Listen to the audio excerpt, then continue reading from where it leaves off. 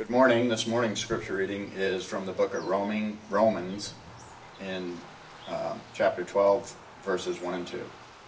I appeal to you, therefore, brothers, by the mercies of God, to present your bodies as a living sacrifice, holy and acceptable to God, which is your spiritual worship.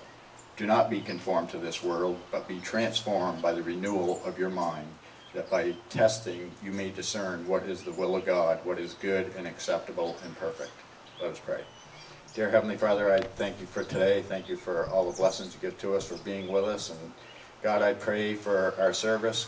I pray that you would open our hearts and minds for the word that Aaron will preach to us. God, I pray that it will be straight from you and that it will change our hearts and minds. And I thank you and praise you. In Jesus' name I pray. The alphas may be dismissed and you may sit down.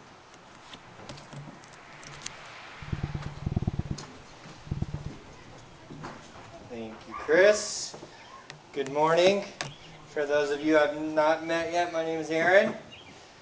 This morning we're going to be in Genesis chapter 29 as we continue in our study through the book of Genesis. As you've noticed, you might even be thinking, is the air conditioner not working? Or were we trying to create a splash zone with the windows open like if it rained like it did last weekend? We'll let you find out. As we get started this morning, I want to open us up. We're going to read through the first section in Genesis chapter 29, and then we're going to connect back a little bit of what we've seen in some of our other Sundays together. So we'll be in Genesis chapter 29, starting in verse 1. Would you read with me as we see how God continues to move in and through this promised family? Then Jacob went on his journey and came to the land of the people of the east. And as he looked, he saw a well in the field, and behold, 3 flocks of sheep lying beside it. For out of that well the flocks were watered. The stone on that well's mouth was large. And when all the flocks were gathered there, the shepherds would roll the stone from the mouth of the well and water the sheep, and put the stone back in its place over the mouth of the well. Jacob said to them, "My brothers, where do you come from?" They said, "We are from Haran." He said to them, "Do you know Laban, the son of Nahor?" They said, "We know him." He said to them, Is it well with him?" They said, "It is well. And see, Rachel his daughter is coming with sheep." He said, "Behold, it is still high day. It is not time for the livestock to be gathered together. Water the sheep and go pasture them." But they said, "We cannot until all the flocks are gathered together and the stone is rolled from the mouth of the well. Then we will water the sheep." Would you pray with me? Father, thank you that we get to gather as your people this morning, that we get to open up your word, that we get to be taught by it, that we get to sing praises to you. God, would you be honored in our time? Speak through me. Encourage our hearts. Conform us more to the image of your Son. And we pray this in Jesus' name. Amen. So a little recap of where we've been so far. If you're just joining us, we've been going through Genesis since September, October time. At this point in the story, Jacob is now in possession of 2 things that are very important: his brother's birthright and his brother's blessing, both of which Jacob needed to be the designated individual that God would perpetuate these promises to the next generation. He stole both of them, but he is God's chosen instrument to continue this promised line. And so Jacob has now fled from his older brother Esau and gone to the area north of Israel where his mother's ancestors are from. And last week we saw this blessing in chapter 28. When God visited Jacob, in verse 15, it says, "Behold, I am with you, and I will keep you wherever you go, and will bring you back to this land. For I will not leave you until I have done what I have promised you." And so this morning we will see this charge for all of us, that we need to remember God's word. It will transform our minds, it will transform our hearts, and it will transform and change our actions. So if you recall, God told Jacob in verse 15, I am with you. The next verse, in verse 16, Jacob acknowledges, he says, the Lord is in this place. And a couple verses later, in verse 20, as Femi opened up God's word last week, Jacob says this, then Jacob made a vow saying, if God will be with me and will keep me in this way that I go, and will give me bread to eat and clothing to wear, so that I might come to my father's house in peace, then the Lord shall be my God. And this stone which I have set up for a pillar shall be God's house, and all that you give me I will give a tenth to you. So he just said, the Lord is in this place. And then he questions, if God will be with me. And this is another example of the constant reminder that we have in the book of Genesis that the serpent questioned Eve with, did God really say? God allows Jacob to continue in his way, and he finds himself at a well. And a well, as you might be recalling, is a significant theme in the book of Genesis. Hagar was met at a well twice. Abraham's servant met Rebekah at a well. The well is kind of like an ancient water cooler, where the latest juicy gossip of ancient Israel is taking place. The sports scene in ancient Israel is accounted for. You also have some frustration by the people of Israel, wondering what new king is going to come in and conquer our land. And can you believe that Kedorlaomer is still making us wear masks? It's asinine.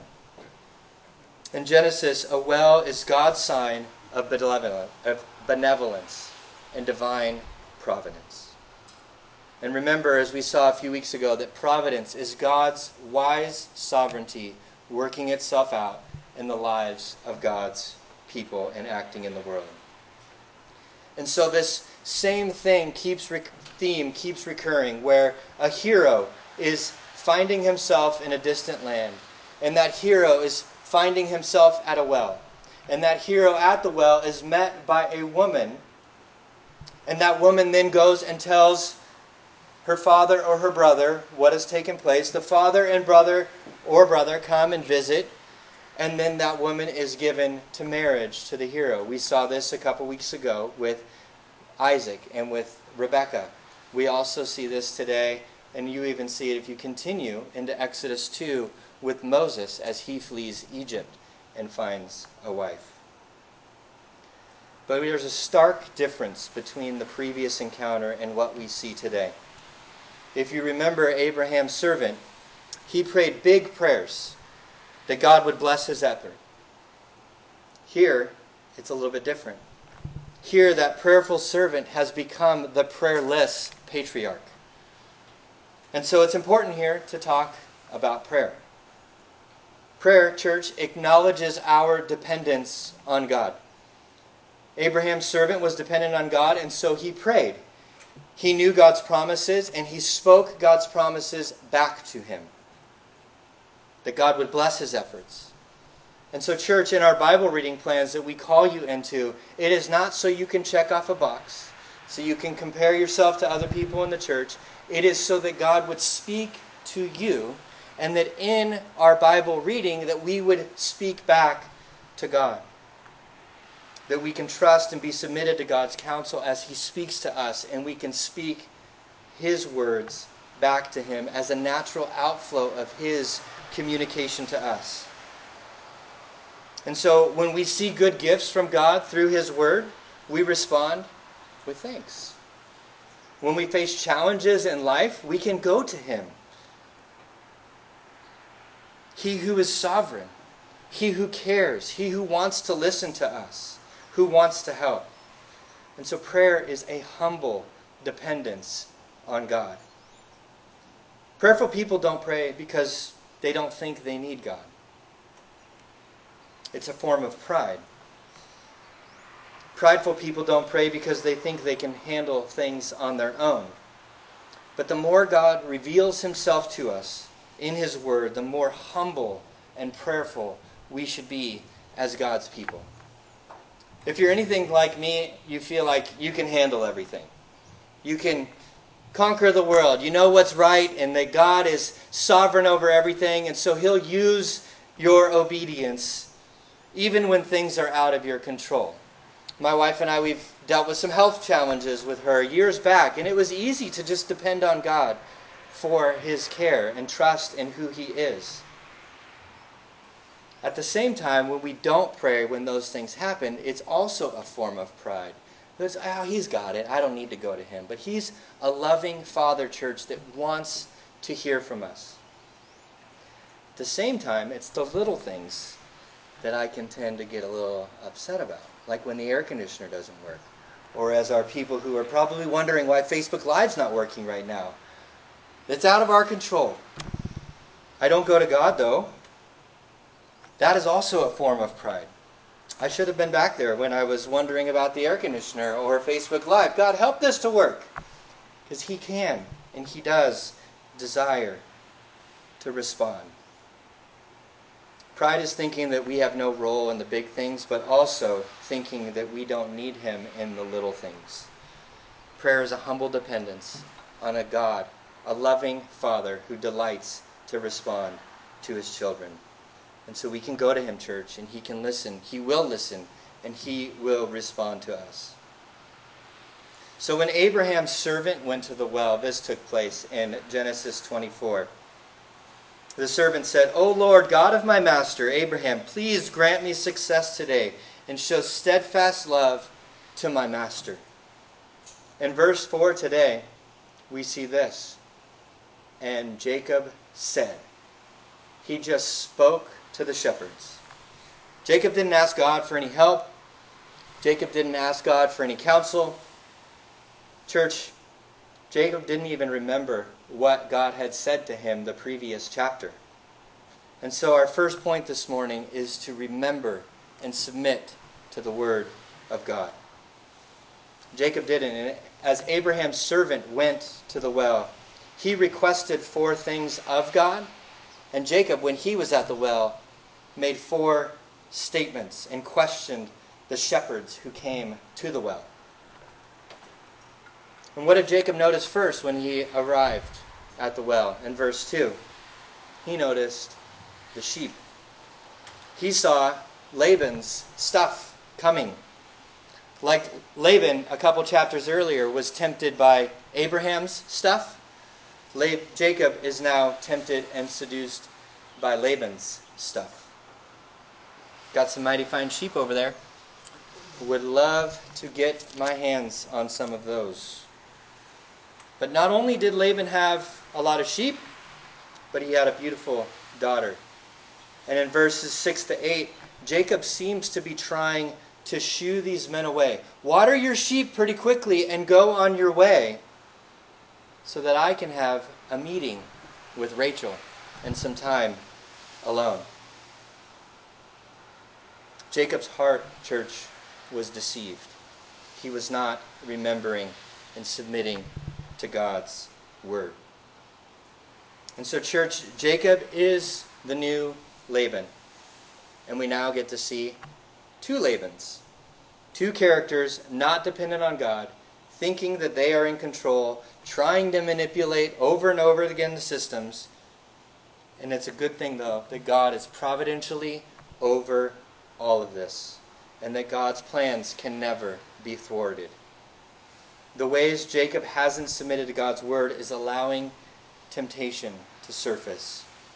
Just like Jacob's father, Jacob is blind. And so, church, we need to constantly remind ourselves of God's word. Imagine if Jacob would have meditated on the things that took place in the previous chapter. God is with me. God is with me. God is with me. God is with me. He will never leave me. He probably would have trusted a little bit more. Imagine if we trust God. Imagine if we trust God with our finances, that we wouldn't be tempted to cut some corners or fudge a little bit on our taxes or leave the office a little early, inflate that invoice a little bit more. Imagine if we trust God with our spouses, that we wouldn't have eyes to see other women. Imagine if we trusted God to rule and establish our government. Maybe we wouldn't get so angry when they don't do things the way that we want.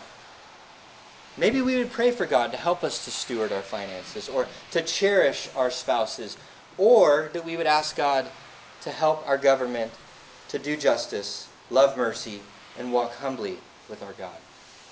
Church, we need to fix our eyes on things above. And Jacob made mistakes that we can learn from, and we will continue to learn from in our time this morning. Remember the Word of God, church. It will transform your minds. We'll pick this back up in verse 9. It says, while he was still speaking with them, Rachel came with her father's sheep, for she was a shepherdess.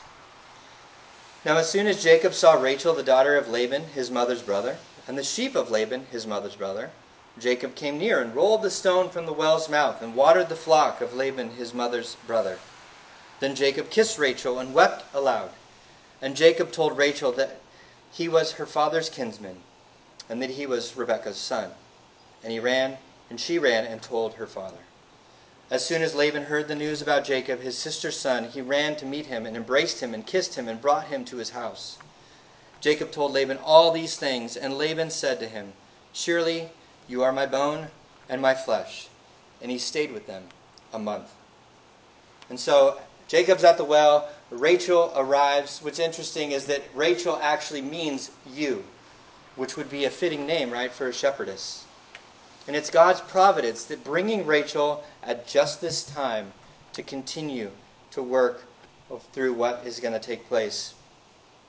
Verse 10 says, as soon as he saw Rachel and the sheep of Laban, Laban's two prized possessions, he rolled away the stone. This man is showing off his strength. He's going to try and impress some people. This stone was a big flat stone that would cover the opening of the well. One person generally could not move it. The stone in the previous chapter was under Jacob's head. It became a memorial provision of what God had done and said. And now the stone was in the way of Jacob's desires and goals. He forgot God's word, and thus he has distorted his mind and his actions. He is literally stuck between a rock and a hard place. He was trying to do two things I alluded to. He was trying to both impress Laban, but also impress Rachel. But even his ability for strength was a sign of God's provision and protection for him. Since Jacob has a distorted mind, not submitted to God's word, he takes matters into his own hands without giving God glory or asking God what he should do in this situation. You probably were asking this question of why did things get weird as we were reading through? Jacob hasn't said a word to Rachel, but then he runs to her, he kisses her, and he weeps on her. It's probably a joyful reaction to a family member. There's no romance here, but she ran and told her father what happened. And I have two daughters. If some random guy was weeping and crying on her, I would want them to run and tell me as well. That's why I have a shotgun and a shovel. And we all have crazy uncles, right? They come, they do weird things at family gatherings, they say weird things. It's nice that we're not on Facebook Live right now, so I don't have to worry about my uncle. But, maybe at VBS we should get some t-shirts as a church and say, at least my uncle isn't crazy Laban. Uncle Laban, he comes into the picture. I'll probably remind you of this passage every time we get together in our study of Genesis. Genesis 3:6.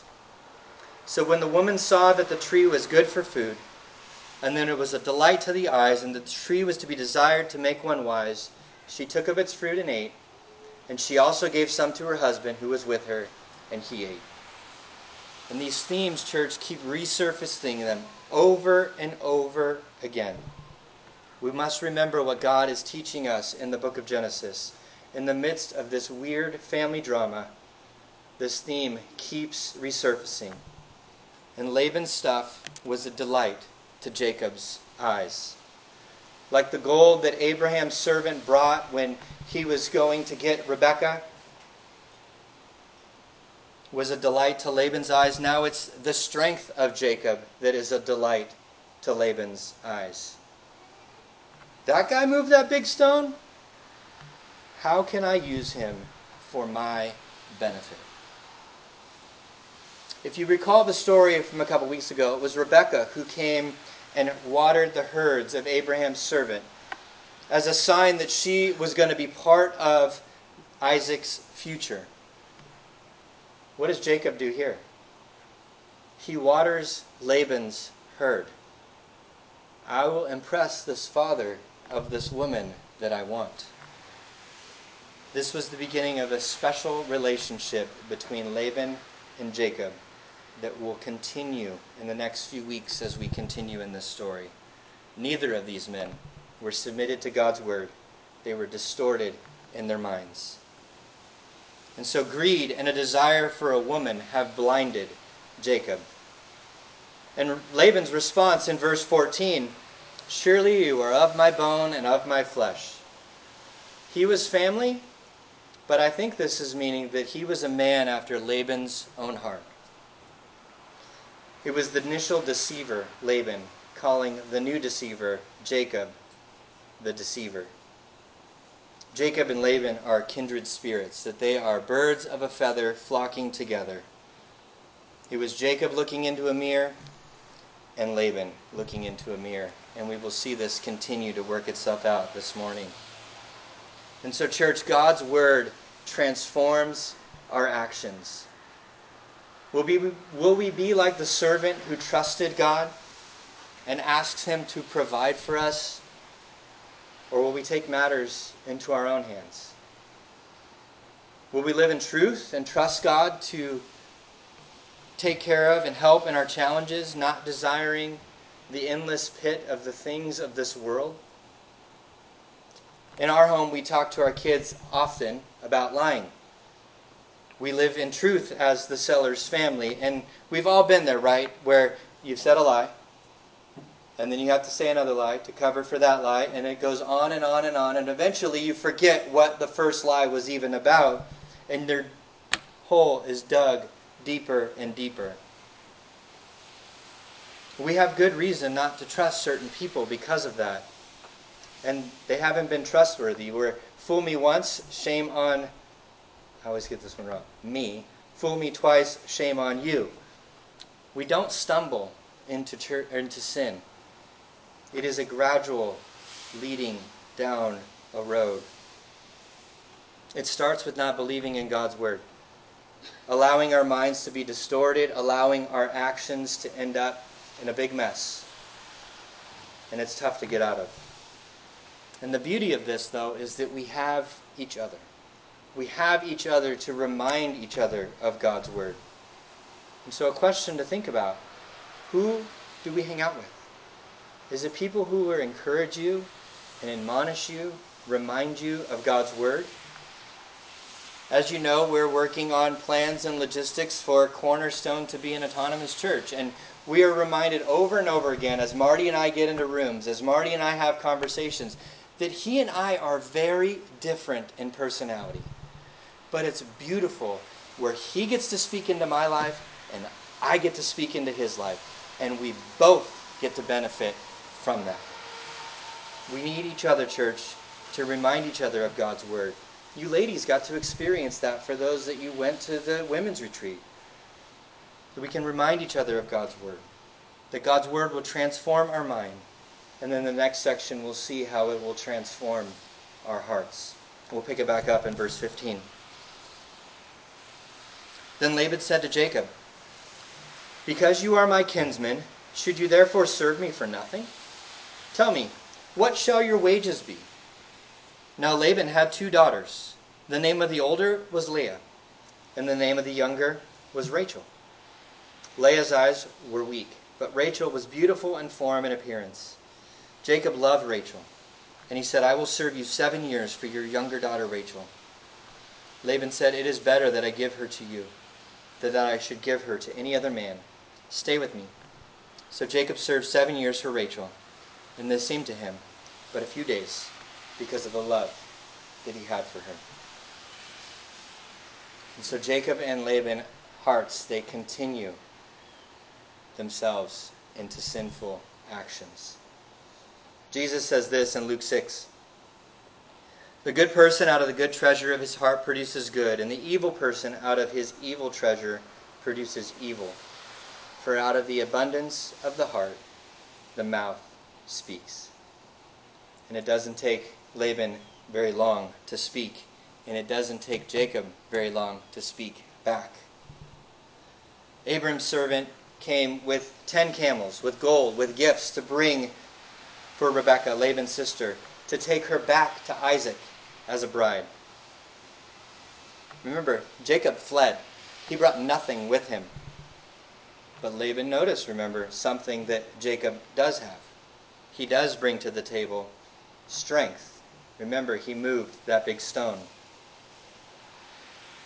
I can use that to my benefit, Laban is saying.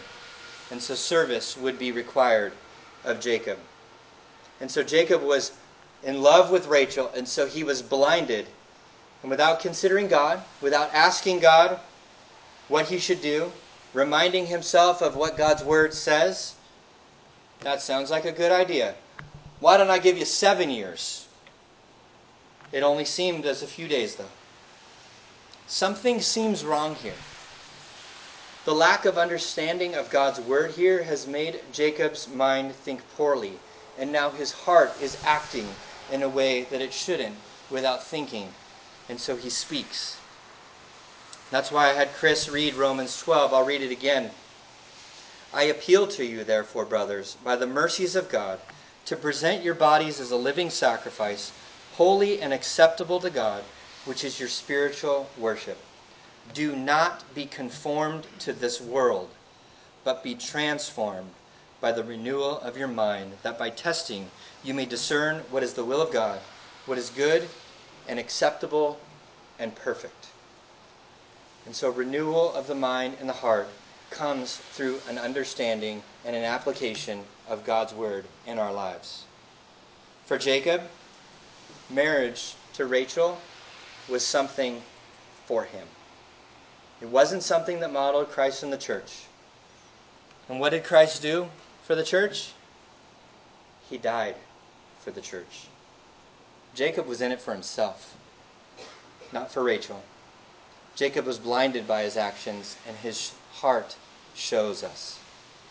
Like Rebekah loved Jacob in preference over his older brother, so too Jacob loved Rachel in preference over her older sister, who should have been married first. We'll come to back to that in just a minute. Yeah, but Aaron, Rachel was beautiful. Leah had droopy eyes. Moses can write those things. We cannot go down that path. But it's easy for Jacob to choose one over the other. He still didn't ask God what God wanted in this situation. He just acted.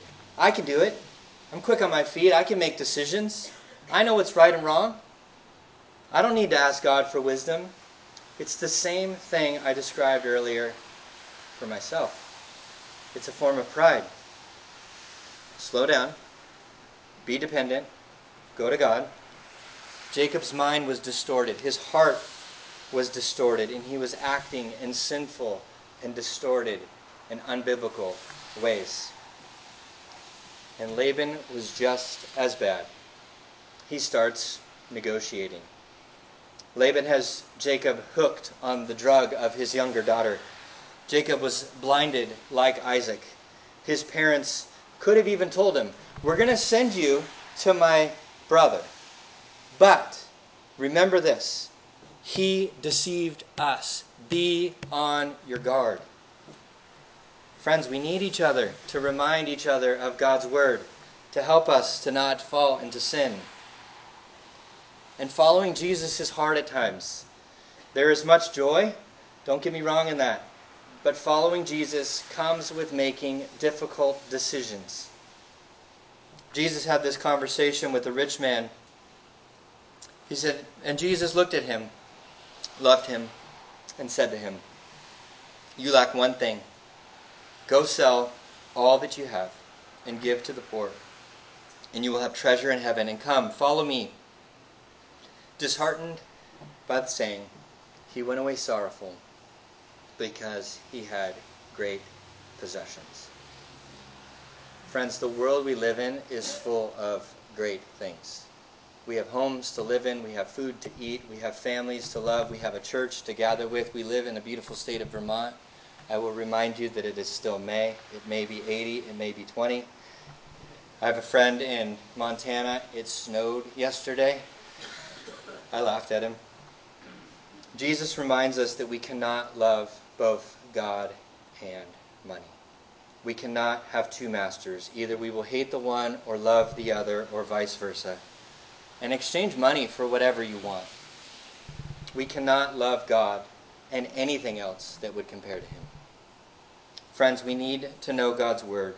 We need to not succumb to the temptations that Eve and Jacob have fallen into. We are called to live a certain way. We are called to have a transformed heart and a transformed mind. And when we don't do this, we get to learn from Jacob's example. We'll pick it back up in verse 21. Then Jacob said to Laban, "Give me my wife, that I may go into her, for my time is completed." So Laban gathered together all the people of the place and made a feast. But in the evening he took his daughter Leah and brought her to Jacob, and he went into her. Laban gave his female servant Zilpah to his daughter Leah to be her servant. And in the morning, behold, it was Leah. And Jacob said to Laban, "What is this you have done to me? Did I not serve you for Rachel? Why then have you deceived me?" Laban said, "It is not done so in our country to give the younger before the firstborn. Complete the week for this one, and we will give you the other also, in return for serving me another 7 years." Jacob did so and completed her week. Then Laban gave him his daughter Rachel to be his wife.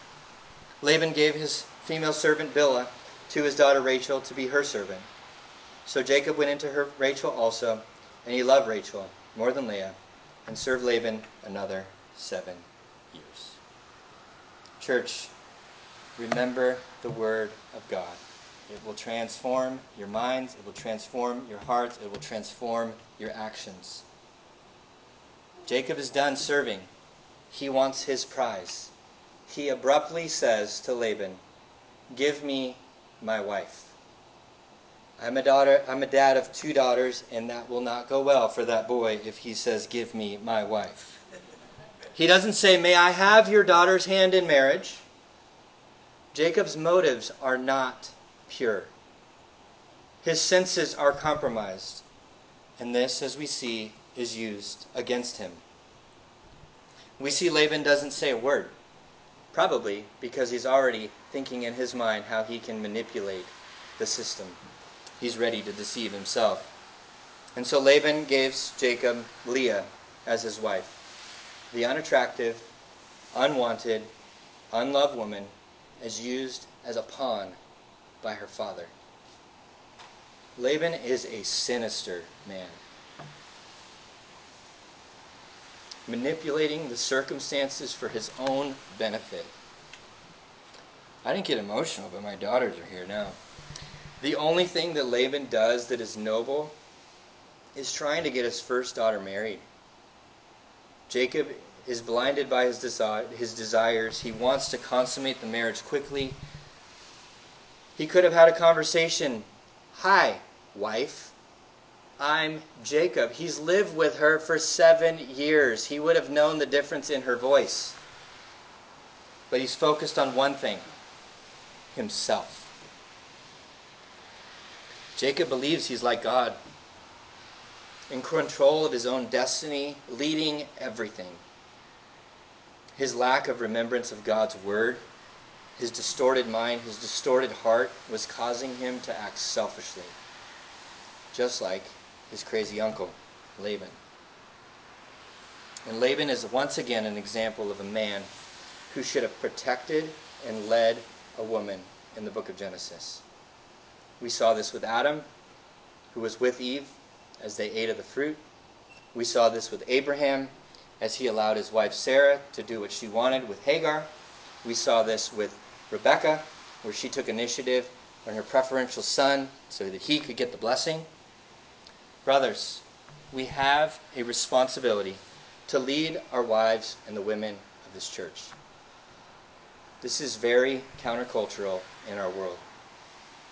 Our world treats women as property, something for men to look at, to accomplish the goals, to serve us. That's the world.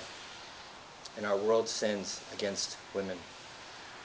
Our world has caused women to need to protect themselves, to desire to protect. I don't want a man serving me because he has sinned against me. Just like Rebekah did with Jacob and Isaac. Church, let's cherish the women of this church. Let's lay down our lives for the women at this church. Let's equip and enable them to be used by God in their giftings and show women the value that they have, which is just as much as ours. Let's live with our wives and the women in an understanding way. It's for our joy, it's for their joy, but most importantly, it's for God's glory. When we love like this, church, it will transform everything. And so after Jacob is deceived, he's angry. He has the gall to ask the question, why have you deceived me? Remember, he's looking in a mirror. The deceiver has been deceived. And it won't stop there, as we'll see in the next few weeks. Laban has the same lame excuse. Well, we don't do that here. The older is always married first. Similar to Abraham's reaction and Isaac's reaction, vain attempts to justify their actions, as we saw a few weeks ago. And so this wedding celebration, it would last 7 days. And so after these 7 days had passed, Laban would agree to give Rachel to Jacob. Probably so that Leah could conceive a child and then Rachel would join this messed up family picture. Jacob has to wait a week, and it's a trust that Laban would have that Jacob would serve him for 7 more years. And Laban is getting everything that he wanted. It's free labor, his older daughter married first, and his younger daughter married second, and an extra 7 years of free labor to seal the deal. And as Jacob stole the blessing from his older brother, a similar custom is used here, where the firstborn daughter should have been married before the younger. In church, Jacob should have taken his wife Leah and gone home. He didn't. His actions are still in sin, and he's not remembering God's word. I'll remind you of Genesis 2. Therefore a man shall leave his father and his mother and hold fast to his wife, and they shall become one flesh. Polygamy is outlawed in God's word. Moses says this a couple books later in Leviticus 18, and you shall not take a woman as a rival wife to her sister, uncovering her nakedness while her sister is still alive. Paul picks this up in Romans, says, For a married woman is bound by the law to her husband while he lives, but if her husband dies, she is released from the law of marriage. Accordingly, she will be called an adulteress if she lives with another man while her husband is alive. Laban condoned this sin. Just because you see in the scriptures this morning a man married to 2 women does not mean that the Bible condones it. God uses it. Jacob should have protested, and he should have gone home. Church, our beliefs determine our actions. We need a renewed mind, as we've seen in Romans 12. When Jesus was tempted by Satan, how did he respond? He responded with the word of God. 3 times Satan came to him to tempt him. And what were Jesus' 3 responses? It is written. The pastor who wrote the letter to the Hebrews said this, For we do not have a high priest who is unable to sympathize with our weaknesses, but one who in every respect has been tempted as we are, yet without sin. Let us then with confidence draw near to the throne of grace that we may receive mercy and find grace to help in time of need. And so Jesus endured temptation. He was perfect, but he paid the penalty for our sin.